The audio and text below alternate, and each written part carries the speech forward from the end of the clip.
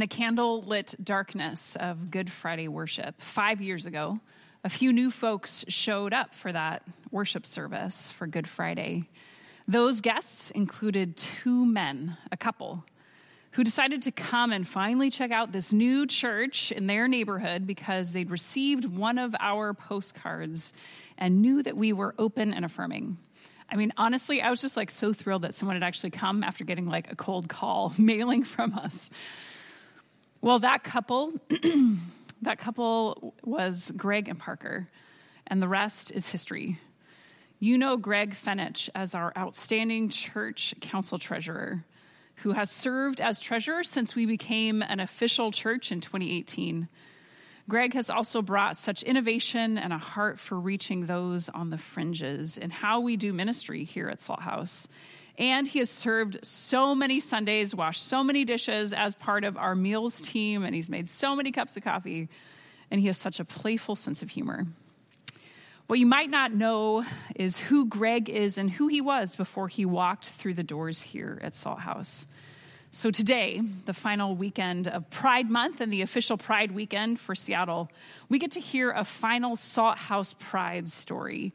We've been featuring shorter Salt House Pride stories all month. A huge thank you again to Kim and Sean and Mark for those. And today we let the voice of an LGBTQ person from our community take center stage as we hear in Greg's story, the story of Jesus. As we hear in Greg's story, the continuing journey of one who is queer and valued and wonderfully made and beloved of God and a foundational part of our community. Greg, you are a joy to me personally, and you're a gift to Salt House. Thank you for your courage to share with us today in such vulnerable ways, that we may know more of your story, more of Jesus's story of inclusion, and that we may grow in awareness and tenderness toward all LGBTQ beloveds. So friends, happy Pride, and welcome to the Salt House microphone, Greg Fenich. Good morning, Salt House, and thank you, Sarah and Jason, for being here in person to hear my story. My story is really about finding God, finding love, and finding a church community, which is Salt House. I grew up in Ephrata, Washington, a small town, about 5,000 people. Pretty normal childhood, with the exception we didn't have social media and cell phones by any means back then. Our religion in the house was Catholic. We didn't go to church often, primarily during the holidays. My family, we lived a modest life, so there was no parochial school. However, I did get a chance to attend catechism, but it wasn't really where I developed a relationship with the church or with God. But one thing that was really stood out that I recall growing up is I had this wanderlust for travel. I think it started in the 5th grade, Mrs. Bellum's class. Her daughter came to speak to us after her foreign exchange experience in Venezuela. At that point, in my mind, in my heart, I felt like God was calling me to travel. I didn't know where, but it was something that stayed with me. When I entered high school, my sophomore year, during the middle of it, my parents decided to move for my dad's job, which is, when you're in high school, it's never easy. But they did allow me to live out my sophomore year in Ephrata with another family, which I appreciated. Then my junior year, I moved with them, larger school. I went from a class of 100 to 1,200 kids. And, trying to make friends at that age is not easy. But, I studied, I did my homework, but I wasn't really me. And they saw that. And so they made me a deal during the middle of my junior year that I can move back to Ephrata if I found a place to live. And so I took him up on that deal. I had a friend in Ephrata. I said, hey, I need to find a place to live. Can you help me out? And he did. I was excited because I was going back to my old friends, my old high school. In that junior year, I moved in with Steve and Kay. Now, at that time, they were 28 years old, and they had a daughter, Erica, a small baby, which was fine. They also had a foster child, which again, was fine. All I knew is I was afraid of. What I didn't know was that they were the youth group leaders for the local Presbyterian church. I realized that when, I think it was every Wednesday evening, the house would get filled with students from school that I didn't really hang out with. I knew who some of them were. And so I kind of wander in my bedroom and shut the door. That was a weekly thing, and probably, I would say, over a month, they invited me to, hey, you're welcome to join. So I started going to kind of the youth group night, which included some Bible study, and I would kind of sit and listen and observe, and got to know the people. And I didn't think much of it other than, hey, they seem like great people. And then that summer of 1979, they invited me to go, or actually come over here. I think it was some type of Christian music festival.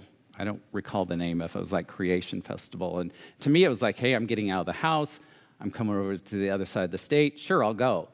And it was amazing. It was like at this big, I think it was maybe state fairgrounds. Everyone was camping in tents and, a lot of young people. Everyone was really happy too, which, that was great. And the music, I'll never forget listening to Keith Green, the late Keith Green, Andre Crouch, Amy Grant. I was like, oh my gosh, I've never heard this type of music, and I was loving it. Each day was like new learnings for me.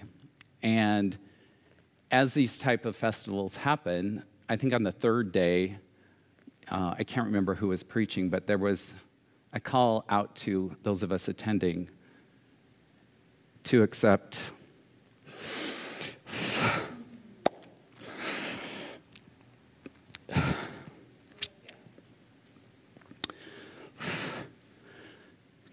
Christ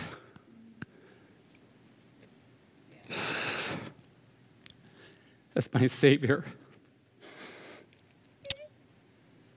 And that's when I found God.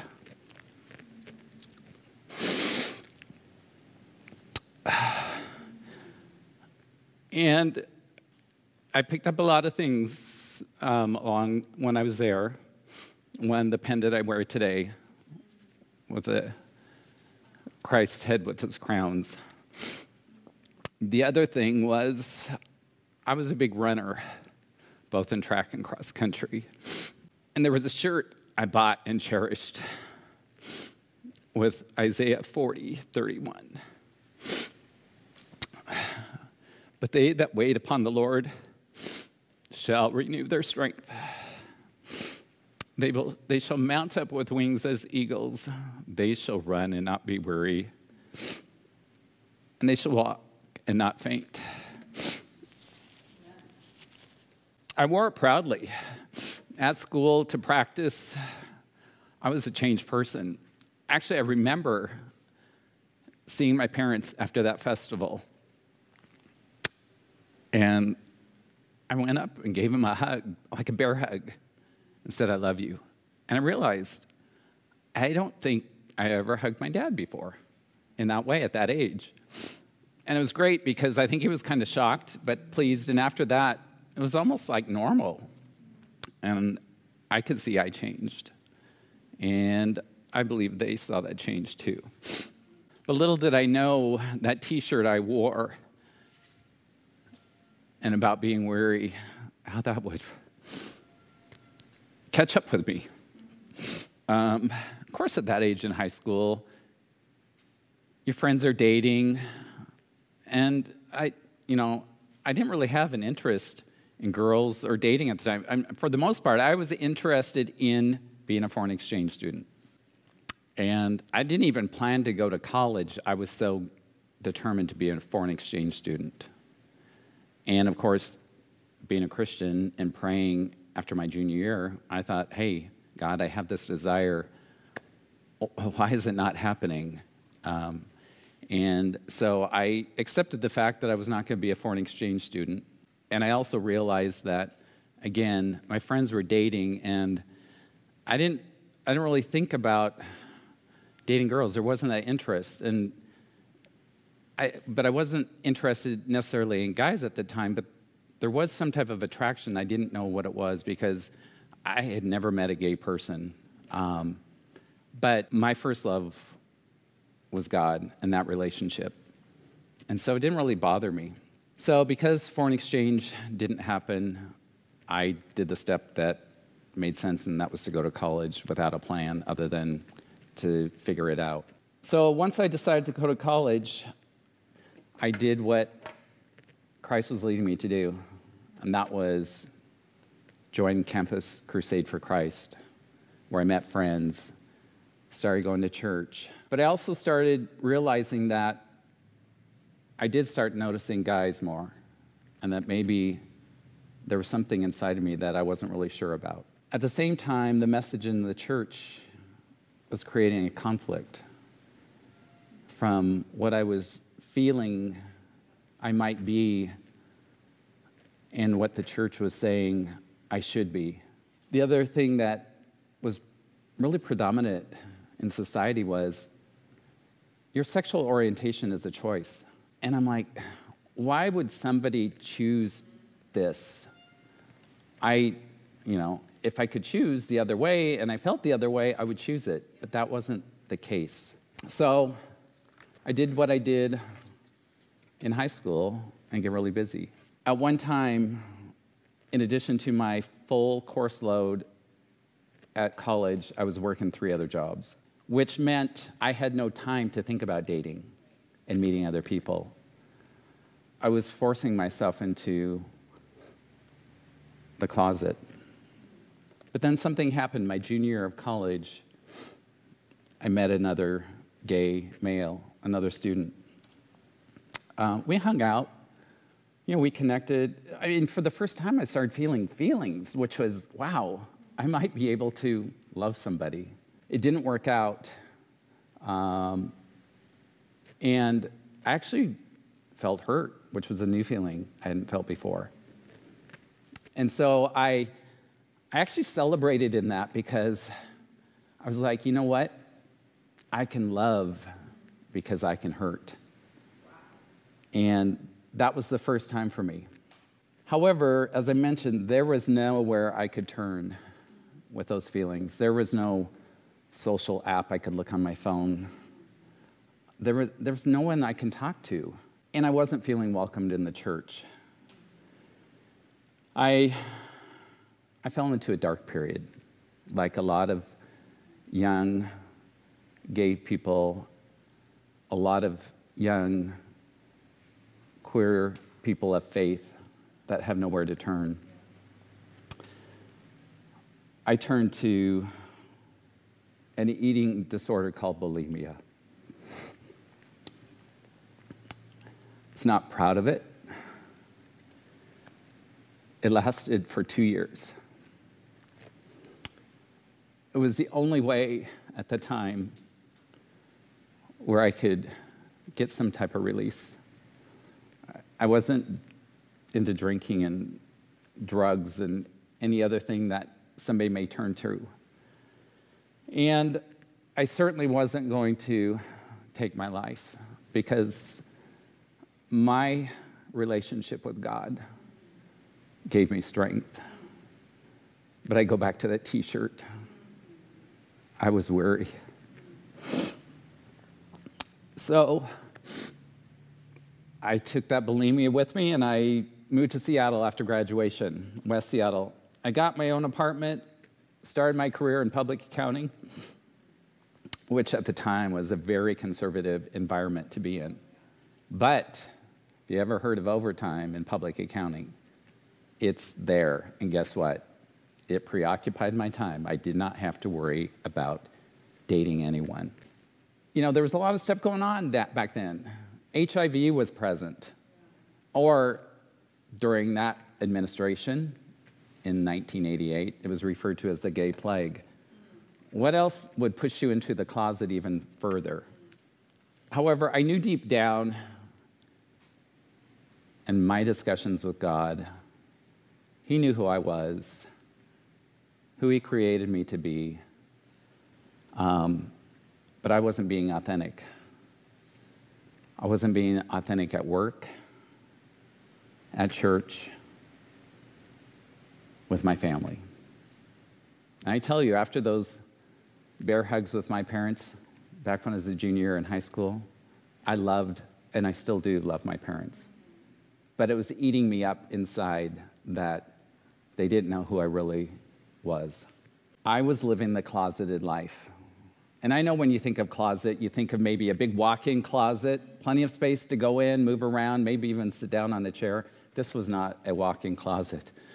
This was one of those tiny, dark, dirty, almost like a utility or broom closet, where, you know, when you have something that you think should be thrown away, but maybe not, or, you know, you stick it in there for a time when it might be needed. My closet was filled with different personas. Let's see, who was I going to, what situation would I be in socially, or who did I need to be? But a closet can only hold so much before everything comes spilling out. And so, as I was weary and broken, I continued to lean on prayer. I had some decisions to make. And this is when I had those decisions with God. I knew He loved me, and I knew He created me in His image as a beloved child of His, even if I couldn't find validation in the church. But I knew I had to talk to people, starting with my parents. And of course, preparing for this discussion, I had to prepare for the worst case scenario. The worst case scenario is that I would be disowned, or at least shunned from the family. The friends that I did hang out with wouldn't want to hang out with me. I had to be ready to start over. In that discussion with God, I think I even said the words, God, I know you don't make junk.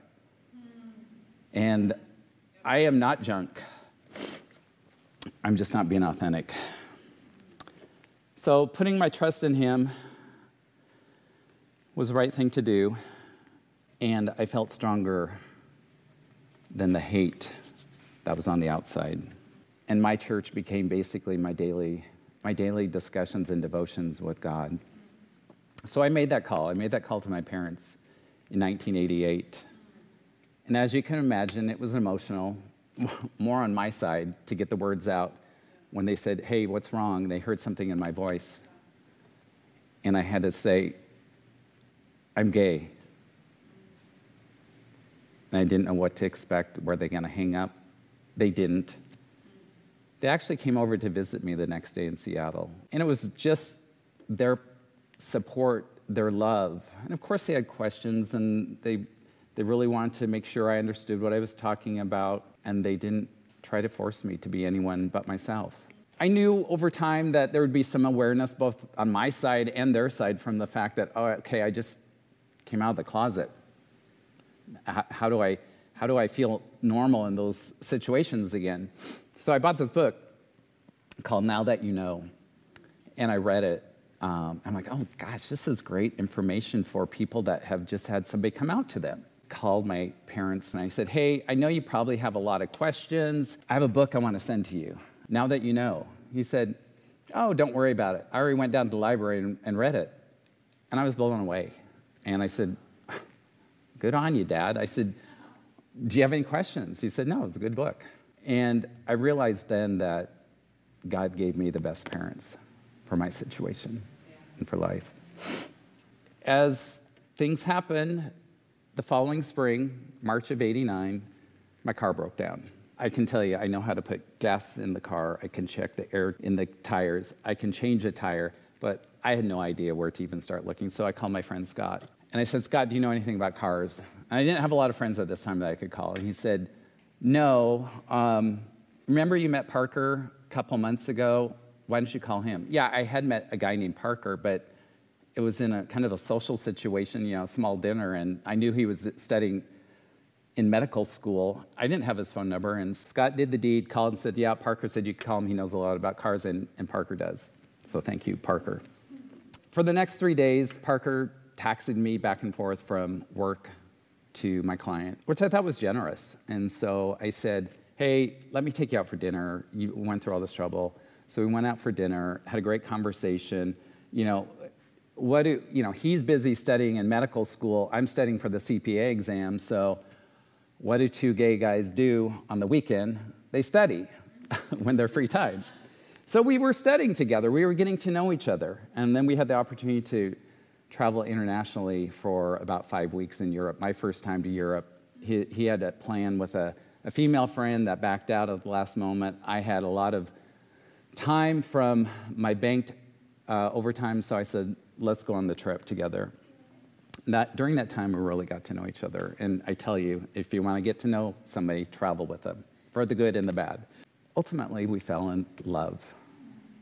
And that period where I was so focused on my relationship with God, I can see how he was focused on bringing love into my life in ways I would not have expected.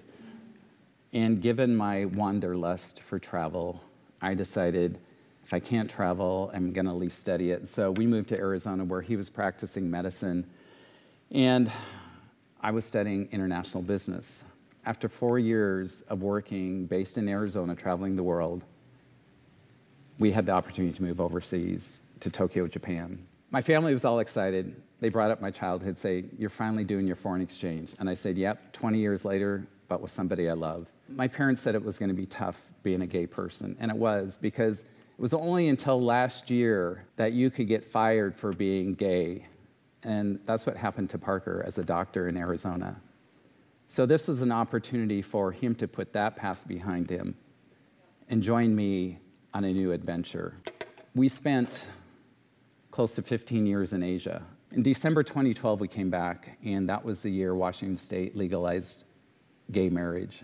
We went to City Hall and said, what does it take to get married? And lo and behold, we got a marriage license 3 days later. On Christmas Eve day, we were married. That was a joyous Christmas. Family and friends congratulated us, with the exception of saying, why weren't we invited? I said, we weren't planning it. I can see how God was listening to me all along. And it reminds me of, Philippians 6-7, where it says, don't fret or worry. Instead of worrying, pray. Let petitions and praises shape your worries into prayers, letting God know your concerns. Before you know it, a sense of God's wholeness, everything coming together for good, will come and settle you down. It's wonderful what happens when Christ displaces worry at the center of your life. So following the 15 years abroad, we moved back to Washington State in 2013. I was excited to come back, but it was a hard first year. Lost my father after the first week back unexpectedly. And during that next 12 months, I lost my boss, I lost a coworker, and I lost our dog. So again, I was weary, but I knew what God can do. And so through a lot of prayer, I was able to heal to the point where I was ready to find a church. As Sarah mentioned, lo and behold, we got a postcard. It was Good Friday of 2016. And when I checked out where it was located, I'm like, oh my gosh, I could walk there if I had to. Of course, we drive, but I could walk. And we came that first Good Friday. And I remember walking in the door, the welcome, the introductions. I just felt like, wow, this feels comfortable. This feels good. I felt the radical welcome. And I felt that I could be me at this church. That was the beginning of coming to Salt House. After hearing Pastor Sarah preach and the great music from Jason and the rest of the group, we were hooked. And Parker and I had actually been planning our formal wedding for family and friends that we were reminded of constantly for that September. And after about a month, I think I elbowed Parker and I said, I'm going to ask Pastor Sarah to marry us. And she said, that's my job. That's what pastor marries her people. For the first time, not only did I find a church, but I was like, I'm actually going to have a wedding, or we are going to have a wedding, just like we always dreamt about, but didn't know would be possible. I've enjoyed getting to know Salt House, not only the people in the community, but through the council in the role of treasurer. It's been an inspiring journey, a place where I've seen radical inclusion of all kinds, and I've seen the great things that are being done by the community when we open our hearts and our hands to God to see where He will lead us with our generosity. And I'm even super excited that we will be funding Beloved Arise as one of our new initiatives.